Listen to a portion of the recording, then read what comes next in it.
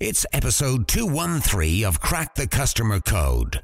So set your tasers on bad customer service and let them rip.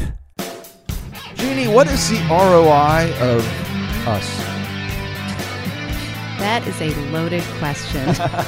Well, you see, ROI is very complicated, right? It can be very difficult to calculate. It can be very difficult to get at.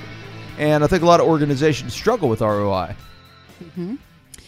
Yeah, figuring out the return on any investment can be a challenge. But figuring out the return on the investment of some of the intangible things that we talk about around customer experience and customer service can be quite challenging.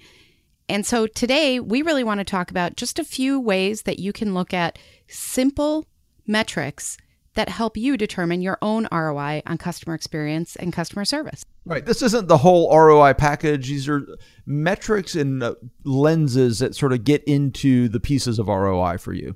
So let's talk about the first one, and that is average ticket price, which can be a lot of different things. It can be. And I think the way to look at this in any organization, you might not use that terminology with tickets, but you probably have an average sale, an average transaction, an average something that happens where the customer gives you money for whatever you deliver. And so make sure that you're looking at that day after day and really figuring out what's happening here. Are people trusting us with more? Are they withholding? Because that can tell you if you're really delivering on what you promised. And essentially, customer experience is all about exceeding those expectations that you promise in your brand and marketing. Right. And when you view average ticket price as an ROI component, one of the things you need to look at it through the lens of is how it is pegged to the customer acquisition cost. Because if your average ticket's going down, that may not be a bad thing as long as your customer acquisition cost is going down even faster. That's right. That's right. And that actually brings us to our next tip, which is about looking at your retention rate or your churn rate. Because loyalty should mean that they aren't leaving you as often. But if you're not tracking that, if you're only tracking the customers who walk in the front door and not the ones who walk out the back door, then you're really not understanding what are we doing to deliver more loyalty through our customers. You know what? I just thought of something, Jeannie. Loyalty means always having to say you're sorry. Oh, we should put that on a pillow. Hashtag quote card. Love it.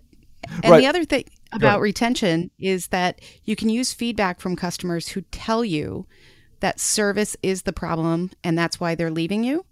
Really look for that feedback because then, again, you can pinpoint where to invest in your customer experience to actually improve your retention rates. Just remember, if you churn, your profits burn. Wow, you are full of them today. I know. Hashtag quote card. All right. Well, what's our third tip? This is supposed to be a short episode here. Our third tip is about referrals. Your best customers tell others who become your next best customers. So in other words, referrals tell you a lot about your customer experience. Customers who love you will not hesitate to tell others about your amazing organization.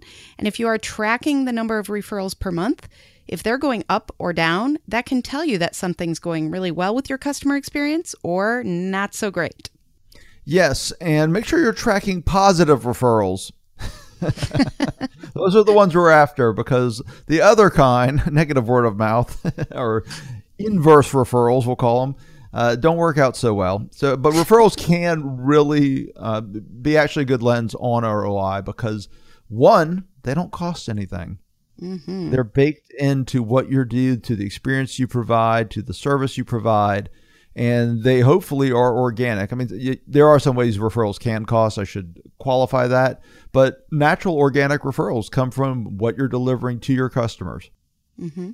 So make sure you're tracking these things to really understand your customer experience. Make sure that you can see where to invest and how that investment is paying off. All right. Well, this episode is less than 5 minutes, so I think your ROI is really good. Thank you so much for listening to Crack the Customer Code, a proud member of the C-Suite Radio family. And make sure that you learn more about Adam at customersthatstick.com.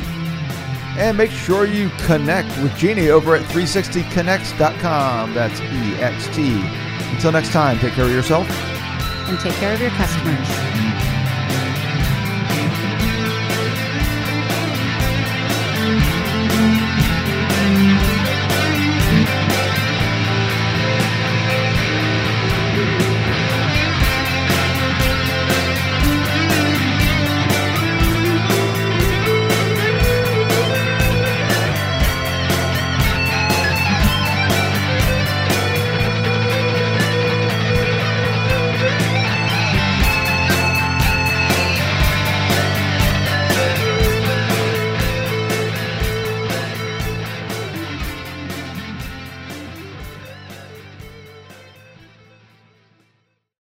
This podcast is a part of the C-Suite Radio Network.